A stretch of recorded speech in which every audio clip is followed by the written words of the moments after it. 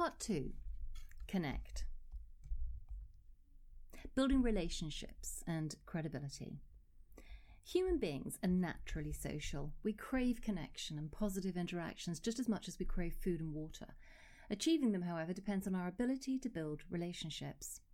The relationships we crave aren't just with our family, friends, or team members. We also crave relationships with our suppliers, our clients, and our peers. A strong relationship equates to trust. A poor relationship equates to reticence and caution. If we have a good relationship with someone, we're loyal and caring.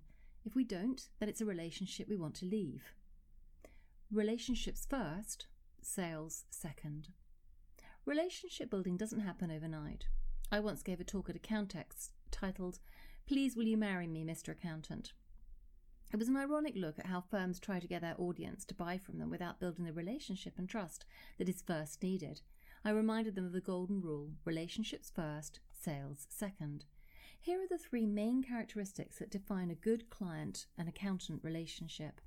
Firstly, trust, the pinnacle of every good relationship. Once your client trusts you, you form a powerful bond that allows you to communicate more effectively. You also don't have to waste time worrying about them leaving you. Secondly, mutual respect. When your clients respect you and your work, they value your ideas and suggestions. Together you will develop better solutions based on your insights, wisdom, and creativity. And thirdly, open communication. We communicate through emails, telephone calls, and meetings. The better you communicate with prospects and clients, the richer your relationship with them will be. All good relationships depend on open, honest communication. Understanding how to build relationships is important. The way in which trust, respect, and good communication are formed today is very different from 10 years ago. 2 fundamental shifts have taken place. Firstly, clients' buying patterns have gone through a monumental change.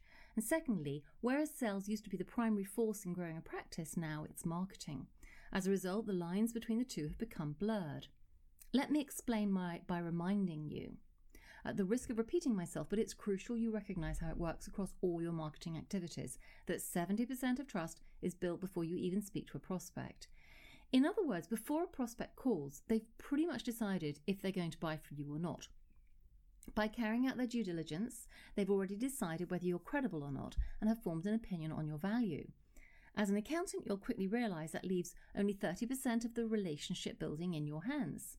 So what does this mean in practice? If in the year 2000, the percentage of the pre-conversation buying decision was as low as 0 to 30%, will this dramatic increase continue? In a few years, will 80, 90, or even 100% of the buying decision be made without speaking to your sales team? Such questions lead us on to the second shift. If you wanted to grow your practice a few years ago, you'd have invested in sales above all else. Likewise, if you were short on cash, marketing would be the first to go. Sales used to be the driver and marketing used to be the expense, but that's no longer the case. The lines have become blurred and marketing is yielding greater success than ever before. Why? Because marketing builds relationships. The accounting practices that are thriving are the ones that are breaking the rules and pioneering new ways to build relationships. Zappos broke the rules when they allowed customers to ship shoes back to them at no cost. By removing a barrier that might stop people from buying, Zappos built trust. At the time, their competitors laughed at them. Today, they all follow suit. Netflix broke the rules when they allowed customers to watch films online rather than having to go to a shop to rent them. They respected their clients' time and in return reaped the rewards. Blockbusters, who turned a blind eye to what Netflix were doing, no longer exist. The way business is done has changed. Your consumer knows what they need from you, and if you don't deliver it, they'll move on to someone who will. So will you approach this chapter in the way that Blockbusters did with the advent of Netflix, or will you approach it with an open mind and consider how you might apply what you learn to your firm? Fixed mindset or growth mindset? There are 2 types of accounting practice. Once you say, sure, I can see how that would work. Yeah, I think we can apply that to our practice. Or, that'll really help change the way our industry is perceived. This is what I refer to as having a growth mindset.